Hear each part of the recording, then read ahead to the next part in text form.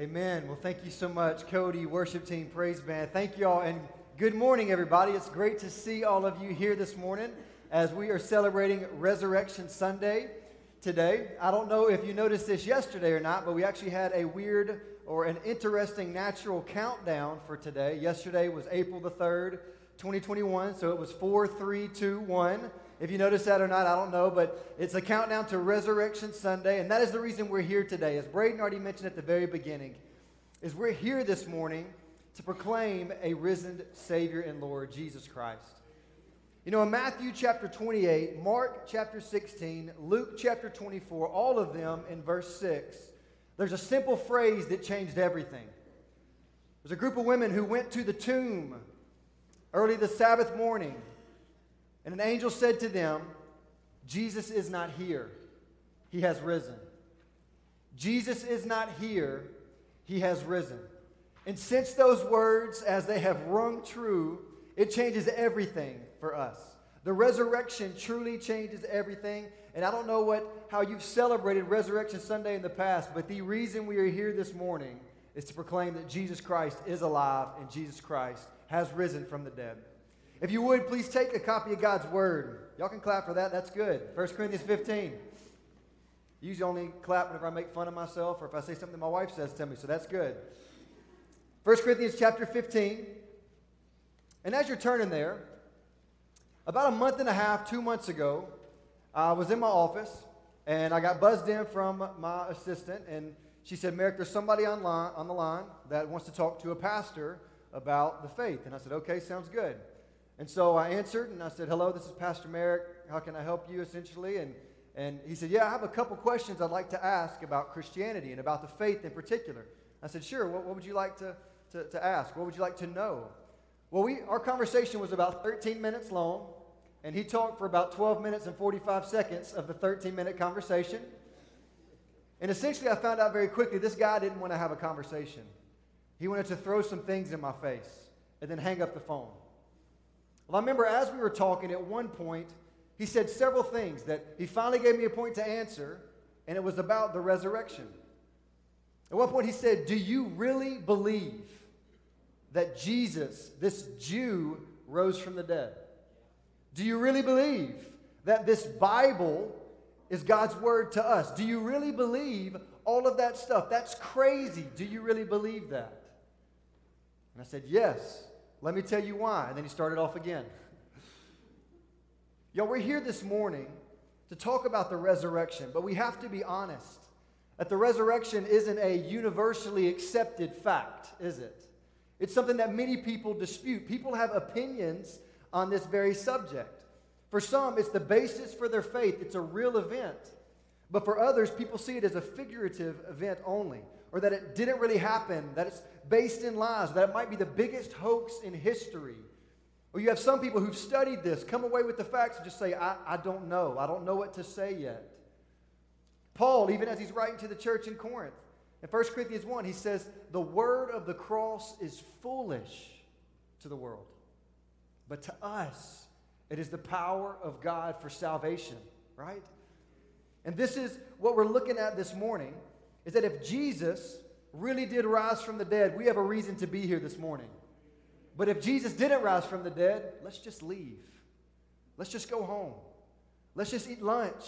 Let's just hunt Easter eggs. Let's do whatever else. But if Jesus did rise from the dead, it changes everything.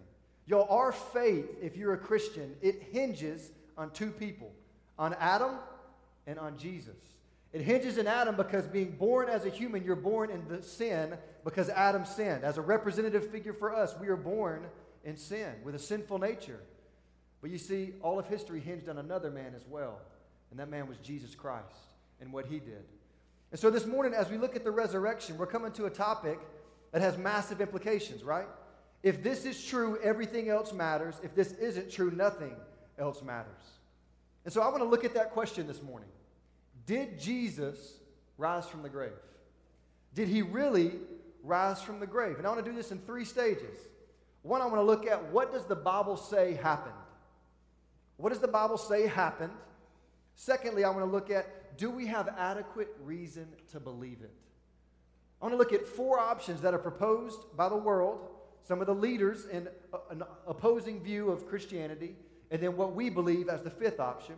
Do we have adequate reason to believe it? And then I'm going to ask the question, what now? What's the point of Paul writing this in the way that he does? Let me pray for us, and then we'll jump in. Heavenly Father, we thank you for this morning. God, I thank you for the energy and excitement that I know I feel in the room. God, we are here because of you. God, we are here this morning to proclaim that 2,000 years ago there was an empty tomb in the Middle East and an occupied throne in heaven. And we're here to proclaim that truth. You are Lord and you are Savior, God. Show us this morning in your word your truth.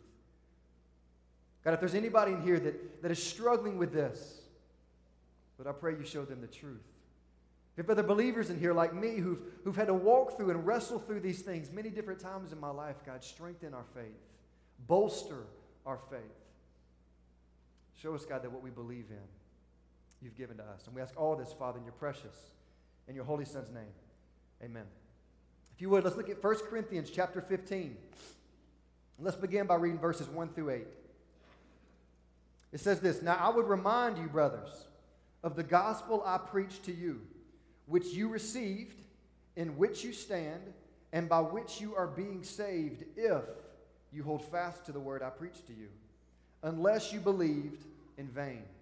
For I delivered to you as of first importance what I also received, that Christ died for our sins in accordance with the Scriptures, that he was buried, that he was raised on the third day in accordance with the Scriptures, and that he appeared to Cephas, which is Peter, then to the 12. Then he appeared to more than 500 brothers at one time, most of whom are still alive, though some have fallen asleep.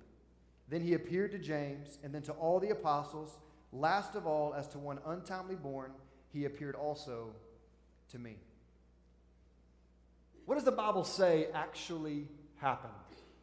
The easiest and most clear way to look at it, Paul gives it to us right here. There are 4 things the Bible claims about Jesus regarding his death, burial, and resurrection. The first claim is this: Jesus died by crucifixion. According to the Scriptures, this is the first claim. Jesus died by crucifixion. The second claim is that Jesus was then buried in a tomb. You see him say that. Jesus died. He was buried. That's the second claim. The third claim is that Jesus' tomb was found empty, which is right. The question is, what do you make of that fact? But Jesus' tomb was found empty. And the fourth fact is people confidently proclaimed that they saw Jesus after his death. Not just a few people, not just Peter and the 12, meaning his disciples. That was the name for the 12, even though it was only 11 then. That was their name, the 12. Not just to Paul, not just to James, but over 500 people at one time. These are the claims. Jesus died by crucifixion. He was buried. The tomb was found empty, and people confidently proclaimed that they saw Jesus after his death. They confidently proclaimed that he rose from the dead. Now, even with all of this, the reason why Paul is having to write this is there are people in Corinth who are saying there is no resurrection from the dead. There is no resurrection of the dead. And Paul adequately expresses here, if there is no resurrection of the dead, then our faith is futile. You are still in your sins. Later on he says, eat, drink, be merry, do what you want to do essentially. If Jesus hasn't really risen from the dead, then none of this matters. Why is this important? Because I think we need to understand that 2,000 years ago, they were just as skeptical over the resurrection as people are today. It isn't like this is some new phenomenon. There are people in Corinth. This was written about 20 years after Jesus died. About 20 years after, and we see them talking about the resurrection isn't real. I like how the Holman commentary says this: the challenge of our belief in Christ's resurrection is not something that began with the rise of modern science or naturalistic thinking. It has been a foolish notion to many people from the day Jesus rose from the grave. And today you hear the same thing, right?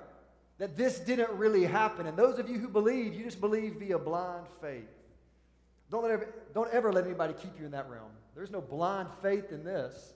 We believe because of bold facts, reasonable evidence, to which is the whole point of this morning as well. If somebody wants to say that you believe via blind faith or this didn't really happen, that's not enough. We have 4 things that happen. Died by crucifixion, was buried, the tomb was found empty. People said they saw him after. You can't just say that's wrong. You have to defend your position. I like the way that R. Kent Hughes says this. The skeptic must come up with a historically feasible, plausible account or an alternative explanation for why there was an empty tomb, why there was an established barrier, why there were eyewitness accounts, and why was the emergence of the early church so fast and large. Why? You can't just say it didn't happen. You have to give reasons for why you believe it didn't, which is what I want to move to next. What does the Bible say? Those 4 things. Second question is, do we have adequate reason to believe it? Is it reasonable to say that Jesus rose from the dead, or is this just fairy tale talk? What I want to do is I want to look at 5 different overarching views, and I want to give you the option to look at them and decide this morning. What seems most reasonable? Option 1, many people argue this, that Jesus didn't really die on the cross. There are many who would argue for this. Jesus didn't actually die on the cross. This is primarily given through 2 different theories. The first of that is called the wrong guy theory. The wrong guy theory. Basically, it was a lookalike of Jesus's who died in his place. Now, Muslims are one of the groups that claim that Jesus didn't really die on the cross. Rather, someone who looked a lot like him died instead. Instead of reading the actual name of the book, you can just type in Quran verses 157 to 158. It'll be the first one that pops up, I promise you. That Jesus didn't actually die. Instead, somebody died who looked like him, and he rose later on. That's how they saw him afterwards. This message was first promulgated by Muhammad. Muhammad wasn't born until 600 years after Jesus died. Think about that. But he somehow knew that they got a look-alike instead of actually Jesus. At least that's what he claims.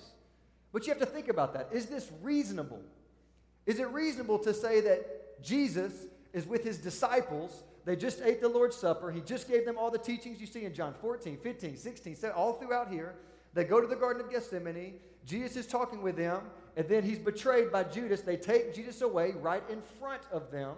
He never leaves their sight. They go straight into trial, which leads straight to beating, straight to crucifixion. It wasn't like there was some gap in this time. In other words, it doesn't seem very reasonable to say that somehow or another they got the wrong guy. The second theory that's proposed about this is the swoon theory. Swoon theory. The swoon theory is proposed by many saying Jesus didn't actually die, and so whenever he was put in the tomb is going to be cold, it's going to be dark, and this created the environment for him to revive, essentially, and then get out and escape.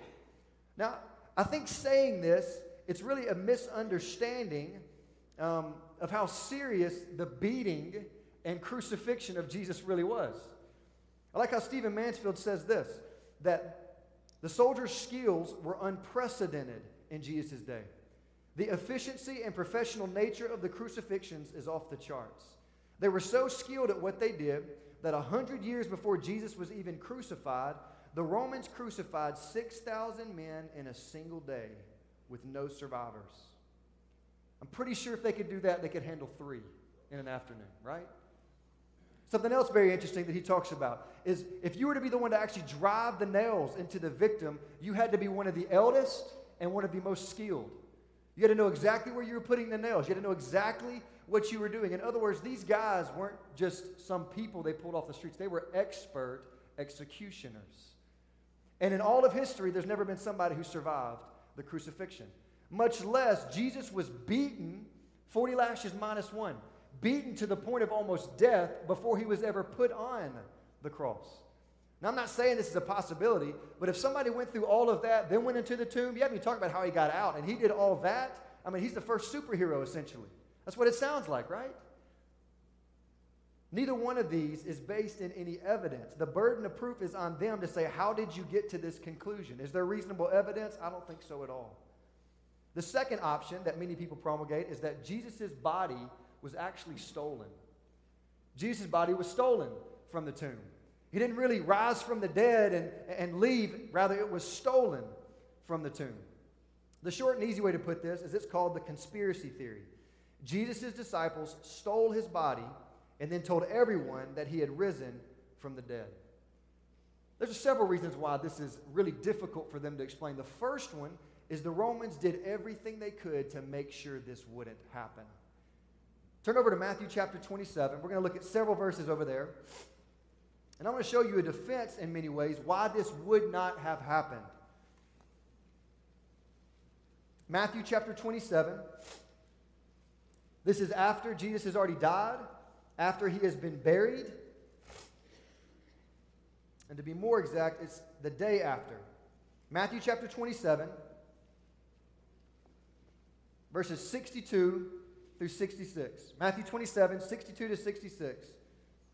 It says this: The next day, that is after the day of preparation, the chief priests and the Pharisees gathered before Pilate and said, Sir, we remember how that impostor, meaning Jesus, how he said while he was still alive, after 3 days I will rise. Therefore order that the tomb to be made secure until the third day, lest his disciples go and steal him away and tell the people, he has risen from the dead, and the last fraud will be worse than the first.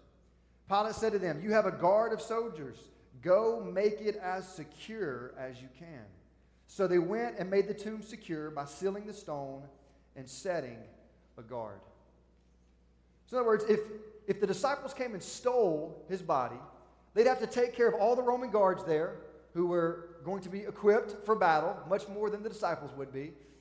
But not only that, they would have to find some way to unsecure the stone, to remove the stone themselves, to get in and to get Jesus out. Y'all think sometimes the way we look at the Roman soldiers, whether you say Jesus didn't die or whether you say the disciples just went and stole the body, we treat them like the TV does policemen. If you've ever watched a TV show or a movie, so often they treat policemen like they don't know how to do their job, right? Am I wrong in that? They treat them like they're easy to escape. They're not very smart in this, which is not true. And so often we bring that idea here, well, maybe these guys here just, that they didn't really know how to defend themselves, or they didn't really know how to defend the tomb, which is not true at all. It's very clear. Pilate said, make it as secure as you can. Seal it. And they did so. But then afterwards, after they came and stole the body, you then have a problem for the disciples, even if they did actually steal the body. Who would believe that Jesus rose from the dead? This was crazy for them. Let me explain why. Look in the very next chapter, Mark 28:13. They come to him and they say that the tomb is empty. They explain what all has happened. And the way that they think they can get by this is it's simple. Verse 12, it says, And when they had assembled with the elders and taken counsel, they gave a sufficient sum of money to the soldiers. Verse 13, and they said, Tell people his disciples came by night and stole him away while we were asleep. Why would this matter? Because if they stole him, they're not expecting him to rise from the dead, because resurrections weren't even in the realm of possibility then. Which the first reason, you see the disciples, there's no way they could have gone and gotten this, or even if there was a way, the second reason why the conspiracy theory doesn't work is the idea of a resurrection was ludicrous to them. Once again, somehow we get the idea that Jesus rising from the grave would have been easier for them to understand than it is for us. You see in Acts chapter 17, Paul is talking to people in Athens, and he's explaining what happened through Jesus. He's preaching the gospel to them, and it says they were listening until he said Jesus rose from the dead. Whenever he said that, it struck a nerve, and they thought he was crazy. They said, You're out of your mind. They said, Get this guy out of here. We don't need to listen to him anymore. The resurrection was crazy talk to them. You know what? It was also crazy to the disciples as well. You see, whenever the women first went and they saw the tomb was empty, they ran back and they told the disciples, and look at how the disciples responded. Luke 24, 10 and 11 says this, Now it was Mary Magdalene and Joanna and Mary the mother of James and the other women with them who told these things to the apostles. But these words seemed to them an idle tale, and they did not believe them. Why? They had no realm in their mind to think that a resurrection was possible. If they thought it was an idle tale, because why? It sounded crazy to them. And many of them did not believe until when? Until Jesus showed himself to them. This idea that somehow or another the disciples went and stole the body is crazy, because they would not have even thought this up. This idea would have been ludicrous. They wouldn't have been able to steal him easily. And you even see the way that the disciples responded whenever Jesus was taken is the exact opposite. I've heard it put this way. They were scared, scattered, and scarred whenever Jesus was taken and crucified. They were scared for their mind. If we are associated with him, we're going to be crucified too. So they ran. They were scattered. They didn't even stay together. They ran and hid in opposite places. And they were wounded. You know why? Because they thought they were following a guy who was going to overtake the Roman Empire and become king, and they thought they would be his right and left-hand man. And that's not what happened. They were confused. They were scared, scattered, and scarred. Once again, the burden of proof is on them. If somebody wants to argue Jesus' body was stolen, you have to say, explain how. Explain this. Make sense of this, because it does not make sense. The burden of proof is on them. The third reason we could go to. First, you say Jesus didn't really die on the cross, or Jesus' body was stolen. The third thing, or the third option we have, is Jesus' tomb wasn't really empty. I have to say, of all of the theories, this one might be the most comical. It's basically just called the wrong tomb theory. It claims that the women who went to the tomb early in the morning, in their shock and grief, they went to the wrong tomb. When Jesus wasn't there, they told everyone that he had resurrected from the dead, and everyone else who did come after him also looked at the wrong tomb. How long could this hold up? Right? It'd be like if somebody told you Merrick and his family skipped town because I saw there was a house that was empty and it looked like their house. If you don't know my address, you don't know, right? If you know my address, come to my house. How easy would it have been to disprove this? Simple. The Roman soldiers would say, we're still guarding the tomb. Here's the tomb. You're at the wrong one. But even more so than that, it isn't like they didn't know. Once again, Matthew 27, 57 to 61. When it was evening, this is after Jesus had died, after he'd been crucified, there came a rich man from Arimathea named Joseph, who also was a disciple of Jesus. He went to Pilate and asked for the body of Jesus. Then Pilate ordered it to be given to him. And Joseph took the body and wrapped it in a clean linen shroud and laid it in his own new tomb, which he had cut in the rock. And he rolled a great stone to the entrance of the tomb and went away. Mary Magdalene and the other Mary were there, sitting opposite the tomb. First off, they knew whose tomb it was that Jesus was buried in. It wasn't like this was a secret. They knew whose tomb he was buried in. Pilate knew whose tomb he was buried in. Secondly, why would the women go to the wrong tomb whenever they were there in the first place? The last part. Mary Magdalene and the other Mary were there sitting opposite the tomb whenever Jesus was placed in there and the stone was rolled over it.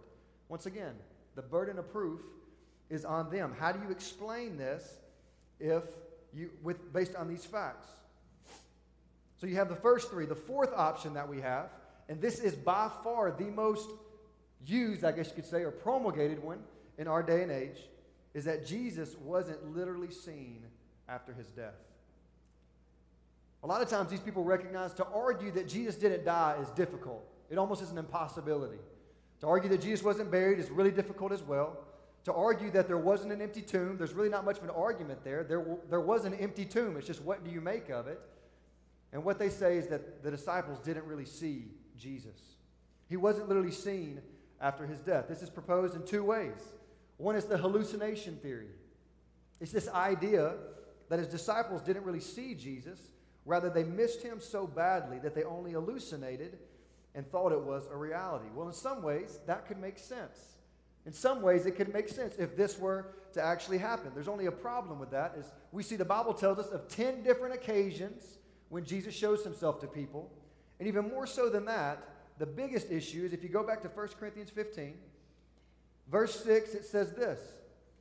It says, Jesus appeared to more than 500 brothers at one time, most of whom are still alive, though some have fallen asleep. What is Paul trying to say to the church in Corinth? He said, if people are questioning the resurrection, let them know that Jesus showed himself to over 500 people, and if they want to know about it, these people are still alive. Go ask them. You know, some of you have heard me say this from the stage or know that I enjoy playing golf. I like watching golf. Specifically, there's one event every year I'm going to watch, and that is next weekend. It's the Masters. Like, it's a big deal. My dad actually got to go a year and a half ago to the Masters. It was an awesome time, even though it rained most of the time we were there. But the Masters. I enjoy golf. I enjoy talking golf. I enjoy playing golf. Well, I want you to imagine that, let's say we run into each other on Tuesday of this week. And you say, Merrick, how's your day going? I'm like, man, it is an awesome day so far. And you're like, wow, what happened? And I tell you what, I was at Starbucks here on 12th Street, and whenever I went in, Tiger Woods was sitting there. And so I went there and I sat, and he and I chopped it up for a while. We talked for a while. We had our latte. He's passing through on his way down there. He can't play right now, obviously, because he got in his wreck. But we talked about golf for a while. If somebody were to say that to you, how would you respond? In your head, you're going back away slowly, right? Like if somebody's doing that, it sounds like they're hallucinating, right? But what if I told you this morning I was actually out at one of the country clubs here, and I saw that there was a big commotion, and we went up, and Tiger Woods was actually out there talking to people. He had somebody, he was coming through, and he was there with another guy, and they were out at the driving range, and they were hitting some golf balls or whatever. And then Tiger Woods started talking to people. There was over 500 of us there. They're actually writing a newspaper article about it tomorrow. Would you believe me then? You'd be hard-pressed to not believe me. If I said over 500 people saw him here, it'd be very difficult not to accept that witness, right? And this is what Paul is trying to say. Is look, it isn't like hallucinations happen with over 500 people at the same time. Maybe individual circumstances. I've heard some people, I don't even know how you get to this, up to maybe 8 people you can have an hallucination. I don't even know where scientists get that thought. But up to 500 people, that just doesn't make sense. How do you prove that? The burden of proof is on them. The second part of that theory is the impersonation theory. Once again, it's the look-alike idea. That the disciples found somebody who looked like Jesus and basically said that Jesus rose from the dead and pointed people to find him. Once again, where's the proof? Where's the reasonable evidence? And whenever you look at it, there is none. There's no reason to believe this. So if you want to pull up the next slide, you see we have 5 options, and I'll talk about the last one now. The first is Jesus didn't really die on the cross. That's tough to prove. Jesus' body was stolen. Once again, really difficult to try and prove. Jesus' tomb wasn't really empty. Once again, I feel like that's an impossibility to even try and prove. Jesus wasn't literally seen after his death. Once again, I think that's difficult to prove. And the fifth and final thing for us, the final option is Jesus did really die. Jesus did really rise from the dead, and Jesus appeared to people. Once again, like I said, the first 3 seem to be unarguable facts in my opinion. The fourth one even seems to be a pretty unarguable fact as well. But I want you to read the resurrection thing or this resurrection story one more time and see the way Paul crafts this is he's crafting it in a way he wants them to understand that this is true and that this really happened. Look at verses 5 through 8 again. Verse 5, he says, "And then he appeared to Cephas," which was Peter, "then to the 12. Then he appeared to more than 500 brothers at one time, most of whom are still alive, though some have fallen asleep. Then he appeared to James, then to all the apostles. Last of all, as to one untimely born, he appeared also to me." I've never read this before and thought, why elaborate, Paul? Why elaborate so much? Why not elaborate on who all went to the tomb? Why not elaborate on who was there whenever Jesus was crucified? Why elaborate? Because this is the key piece regarding the resurrection. The people that saw him and what happened to them. It's the key piece for the resurrection. You see, first it says he showed himself to Peter, which some people might say, oh, Peter was his disciple. They were extremely close, one of his main 3. Maybe that could happen by chance, or maybe he hallucinated that. But it says, then he appeared to the 12. Once again, the 12 is a title for the disciples. It was only the 11, but that doesn't mean it's wrong. That was their title, the 12. Then it says to more than 500 people at one time, which you've already explained that. But I want you to look at the last 2 people he says. He says he appeared also to James. James. Why is this so key? James was the half-brother of Jesus. And he didn't believe that Jesus was the Son of God. Matter of fact, he was pretty adamant about the fact that Jesus was not the Son of God. I want you to look at John 7:5. It says this, "For not even his brothers believed in him." I want you to look at Mark 3:20-21. It says this, "Then Jesus went home, and the crowd gathered again so that they could not even eat. And when his family heard it, they went out to seize him, for they were saying, 'He is out of his mind.'" He is out of his mind. The very brother of Jesus thought that he was out of his mind, which makes sense, right? Now I want you to look at Acts 1:14. It says this, All these, this is after Jesus has died, after he's been resurrected, after he's gone back to heaven. It says, all these with one accord were devoting themselves to prayer, together with the women and Mary and the mother of Jesus and his brothers. What changed? What changed? James wasn't even at the crucifixion of his own brother. You know why? Because he probably was embarrassed of him. This guy who he thought was crazy, who called himself the Son of God, was called a traitor, essentially saying that he is God, right? A blasphemer. He's crucified. James didn't want any part of that. What changed, though? I want you to answer this question. What would it take for you to believe that your sibling was the son or daughter of God? It would take a lot, right? Doesn't take much for us to think our sibling is the son or daughter of somebody else, right? We all grow up thinking that. But what would it take for you to actually believe that your brother is the Son of God? Have to be something pretty convincing, right? Why would he include James? It's because his only brother did not believe in him. But what changed? He saw Jesus, and it changed everything. He saw the holes in his hands, the holes in his feet, the hole in his side. And he recognized that Jesus was who he said he was. The very guy who he said before, you are crazy, you are out of your mind. Now he's worshiping him. Read the book of James sometime. That is called no punches pulled faith. I mean, he comes at everybody essentially in his letter. James became a feisty believer for Jesus. Secondly, you notice Paul says somebody else. Not just James, the half-brother who didn't believe, but he includes himself, Paul. Why?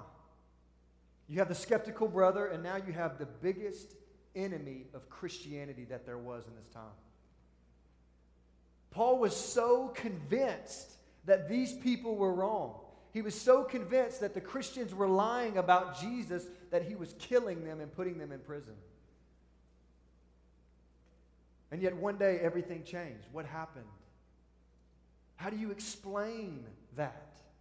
If something miraculous didn't happen, how do you explain what's in Galatians? I don't know if I have it up there. Galatians 1:23. The testimony about Paul was that he who used to persecute us is now preaching the very faith he tried to destroy. These people were confused. Why? Because what happened to Paul? He saw Jesus. And when he saw Jesus, it changed everything. Why does Paul include this whenever he's talking to them? Is he saying the resurrection really happened? There is reasonable proof for that. There is a reason to believe it. Skeptics can't just not like it. Skeptics can't just dismiss it. You have to do something with this. You have to explain it. And while you're explaining that, explain, why did Christianity emerge so rapidly with such power? No other band of messianic followers in that era concluded that their leader was raised from the dead. Why did this group choose to do so? No group of Jews ever worshiped a human being as God. What led them to do so? Jews did not believe in divine men or individual resurrections. What changed their worldview virtually overnight? How do you account for the hundreds of eyewitnesses to the resurrection who lived on for decades and publicly maintained their testimony, eventually giving their life because they believed Jesus rose from the dead? Yo, if you're a believer, stand on this. You don't have to be afraid of a conversation. We don't have to be afraid of people coming to us with questions. If this is true, everything else is. If Jesus rose from the dead, shouldn't you listen to what he says, right? As Christians, we don't have to back down from an argument because you can't explain this with those first four options. But it seems reasonable to explain it with the last one. He was who he said he was. He did what he said he would do. The claims about him are true. Jesus died. He rose from the dead, and he is our Lord, and he is our Savior. Ian Hutchinson, who's a professor of nuclear science and engineering at MIT, did extensive work in studying the historical data regarding this. And his conclusion was, in the case of Jesus' resurrection, we must consider the historical evidence. And the historical evidence for the resurrection is as good as almost any event that has ever happened in ancient history. From the beginning, people have tried to disprove and disqualify the resurrection of Christ. From the beginning. In Corinth, it happened. Here, it will happen. Around the world, it will happen. But we don't believe by blind faith, but based on reasonable evidence that Jesus did what he said he did. So what does the Bible say happened? The 4 points, the 4 facts surrounding the resurrection. What options do we have? Do we have adequate reason to believe it? You saw the 5 options that were given, and I believe by far the most reasonable is that Jesus really did rise from the dead. And the last question I would ask is, what now? Why is Paul so adamant about this? I want to show you 2 things that Paul's saying to them. One, he's adamant because he's telling them, you must live a resurrected life. Look at what he says first. Live a resurrected life. Look at verses 1 and 2, how he leads into this conversation. Now I would remind you, brothers, 1 Corinthians 15, 1 and 2. Now I would remind you, brothers, of the gospel I preached to you, which you received, in which you stand, and by which you are being saved, if. Notice that word. If. If you hold fast to the word I preached to you, unless you believed in vain. He says, hold fast, I gave you this word which you received, in which you are standing, by which you're being saved, if you hold fast. What is Paul saying? Paul's saying, in essence, I believe that you received the word. You want to know why? Because Paul was the one who delivered it. He's the one who gave them the gospel.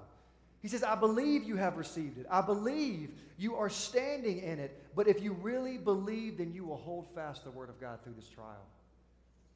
If you really believe, you will continue in this. You will hold fast to the word, is the exact way he puts it. You will hold fast. If you hold fast to the word I preached to you, if you don't, it proves you believed in vain.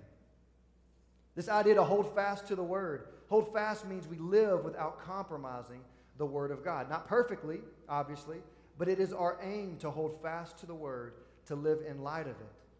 Paul is saying if you don't, then you believed in vain, which means what? Paul is saying if you truly believe the message I gave you, you will continue in it. If you truly believed what I told you about the gospel, you will live in light of it.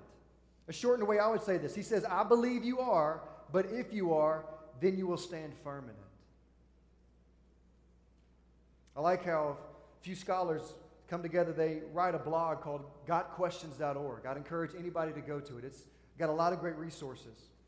But in it, on this very idea of if you stand firm in it, they say this. Paul adds the qualifier that the Corinthians were saved if they held fast to the word he had preached. The word was the message of the gospel. In other words, saving faith causes believers to persevere and be diligent in their commitments to Christ. Paul wasn't saying that those who are saved can lose their salvation, nor was he implying that believers never struggle with sin and failure. Rather, Paul meant that genuine salvation proves itself over the long haul of life. The church of Corinth was being tested. You know what James 1 talks to us about tests? Trials in your life are just faith testers. They test what your faith is made of. They test whether your faith is real. I remember whenever I first became a believer and I was going through trials, and I had somebody share with me, a faith that cannot be tested cannot be trusted. If you truly believe in Jesus, you will walk in him. Not perfectly, as this is saying. But what is Paul trying to tell them? Is if you turn your back on this, you believed in vain. You believed in vain. I believe you got this. I believe you're standing in it. So stand strong in it. Do not back down. I like how one commentator says, Paul is almost asking them, did you believe in vain or did you not? Is that a question we must ask ourselves as well? I think as we come to this text, it seems obvious that it is. Did we believe in vain or not? What does our life say? Are we seeking to live for Jesus? Are we seeking to hold fast to the word?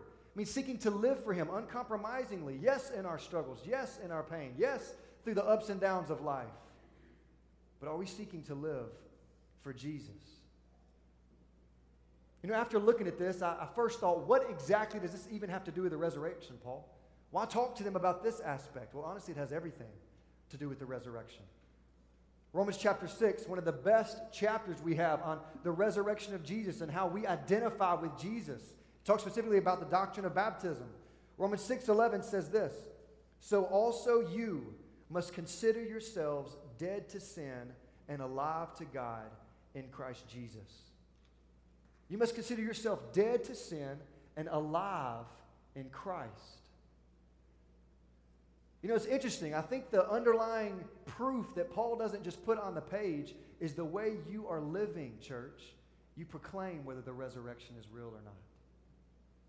The way you are living shows whether you have died to sin and come alive in Jesus or if you have not. Galatians 5:24 is clear. Those who are in Christ Jesus have crucified the flesh with its passions and desires. In other words, we seek to put off the old self. That's Ephesians 4:22. Put off your old self, which belongs to your former manner of life and is corrupt through deceitful desires. Verse 24, put on the new self, created after the likeness of Christ in true righteousness and holiness. In other words, the way you and I live shows what we believe about the resurrection. If Jesus really did rise from the dead, if he really did die for my sins, whenever I place my faith in him, what I'm saying is I'm dying to my sin just as you did for me. And I'm coming alive in Christ just as you rose from the grave. The most clear way you can package this is Galatians 2:20. Paul's speaking to this group of people, and he says, I have been crucified with Christ. It's no longer I who live, but Christ lives in me. The life I now live in the flesh, I live by faith in the Son of God who loved me and gave himself for me. What does it look like to stand on the word? It looks like that. Seeking to live for Jesus. And as Paul would ask them, I would ask you, does your life reflect that? What does your life say you believe? Are you standing firm in your faith? Are you holding fast to the word? Maybe you're going through a trial or a struggle. I would encourage you, stand firm in it. Maybe you've fallen. You're struggling right now. I would encourage you, repent. Get back up. Stand firm in the word. If you do believe, live like it. As Paul is saying, live a resurrected life. So what now? First, he's saying live a resurrected life. And then secondly, he's saying pass on the resurrection story. This is as clear as day whenever you read this whole chapter. This is one of his main things he is saying, is take what I have given you and pass it on. Look at verse 3. He says, for I delivered to you as of first importance what I also received. What's Paul saying? I received this and I have delivered it to you. But one of the problems with the church of Corinth is they received it and they hadn't delivered it to anybody else. 1 Corinthians 15:34, the very end, it says this. Paul says, some have no knowledge of God. I say this to your shame. Paul is saying, I received the word of God. I gave it to you. You've received the word of God. Now go give it to them. Go give it to them. How do you do it? Paul says, don't add to it. Don't subtract from it. Don't pretty it up. I received it, and I gave it to you the way I received it. Now you've received it. Now give it away the way you have received it. Jesus died on the cross for our sins. He was buried. He rose again from the grave 3 days later. He is our resurrected Savior and Lord. I love the way Charles Spurgeon says it. He says, you don't have to pretty up the gospel. The gospel's a lion. Just open up the cage and get out the way. Paul says, what has been given to me, I passed it on to you. You are called to pass it on as well. Our belief in the resurrection isn't just a belief in what Jesus did. It's a belief in what Jesus can do. If God, through the Holy Spirit, raised dead Jesus back to life, what could he do with you and me? If Romans 8 says the same Spirit who raised Jesus from the dead dwells in the believer. This is the Spirit that works in us.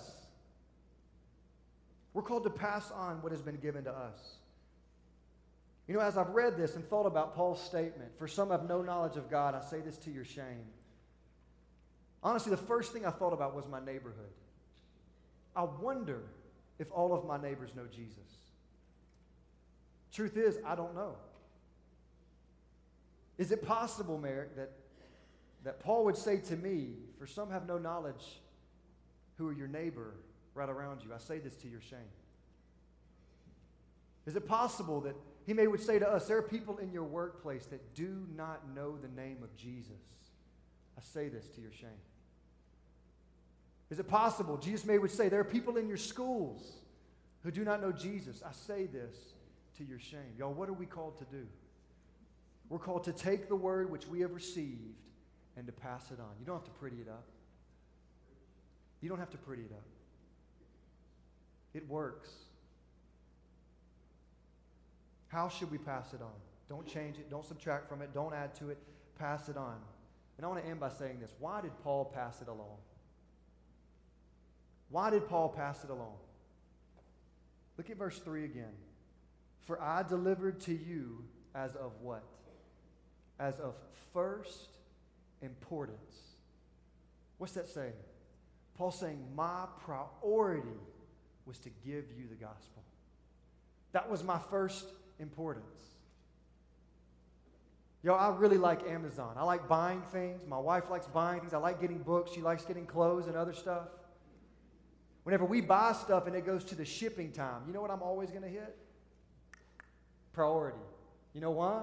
Because I want it quickly. If I have to send something out and they need it badly, you know how I'm going to send it? I'm going to send it priority mail. Right? What does that mean? It means it's my first priority. I'm going to get it there quickly. What's Paul saying? The gospel of Jesus Christ is worthy of priority mail. It's worthy of getting it out there. Paul's saying, I gave this to you because this was the first importance to me. It was my priority. Which in turn, what is he asking them? Is it yours? What is it asking us? Is it yours? On your list of priorities, where is it sharing the message of Jesus with my neighbor, with my coworker, with my classmate, with my friends, with people I come in contact with? Is it your first priority? Y'all, as a church and as individuals, we're called to share the word. You know why? Because that is our responsibility. As Braden said at the very beginning of the service, our mission statement here is we exist to make disciples by helping people know, follow, and serve Jesus, but it doesn't end there. It's here and around the world. We have been given a message, and our job is to give it to the people in our county, in our state, in our country, and ultimately in our world. And we do it because the resurrection is worthy of talking about, because it really happened. Once again, everything hinges on the resurrection. Our Lord and Savior Jesus rose from the grave. As I said earlier, there is an unoccupied tomb in the Middle East and an occupied throne in heaven. Therefore, we have reason to rejoice today. Therefore, we have reason to pass this message on. Now I would ask you, will you live for him? Will you proclaim him? Let's pray. Heavenly Father, this morning we praise your name. God, we praise your name because you give us reason to rejoice. You are alive. God, I pray you be with all of us in the room this morning. God, help us focus in and really look at ourselves, God. Are we living like we believe this to be true? Do we really believe it? For some of us, Lord, we maybe have heard this so much now we can just say it without feeling anything. God, restore the wonder of what you did. Billions of people have died. One has risen from the dead. God, I pray, help us recognize what it is you've done. God, help us marvel in it. Help us marvel over who you are. God, help us respond to you as we need to this morning. I ask all this, Father, in your precious and your holy Son's name. Amen. I would just ask you several questions this morning. The first is, how do you need to turn and repent to Jesus today? You know, maybe today you're like, Merrick, I've been struggling. Repent. Hold fast to the word. Maybe there are trials in your life that have made you separate from the Lord some. Hold fast to the word. Repent. Maybe this morning as you look at this, you recognize, I've never really placed my faith in Jesus. Maybe you've made some profession at some point, but it is not obvious in your life. It has not changed the way you live. I would ask you this morning, maybe you don't know Jesus. Will you repent and surrender your life to him? Secondly, I would ask you, how will you pass this message on? Or the way Paul would even say it, is this a priority to you? Do you recognize how serious this is? If this happened, it changes everything. Will you boldly share this with others, recognizing the burden of proof is in our favor? The reasonable evidence is in our favor. I'd ask you this morning, who needs to hear the gospel around you? Think about it. Who could you share Christ with? Phone call, text message, letter, whatever. Who do you need to share Christ with? Once again, y'all, we worship a risen Savior and Lord. Let's be faithful to live for Him, to walk in light of that. I'd ask you this morning just to respond where you're seated, praying to the Lord and responding to Him this morning.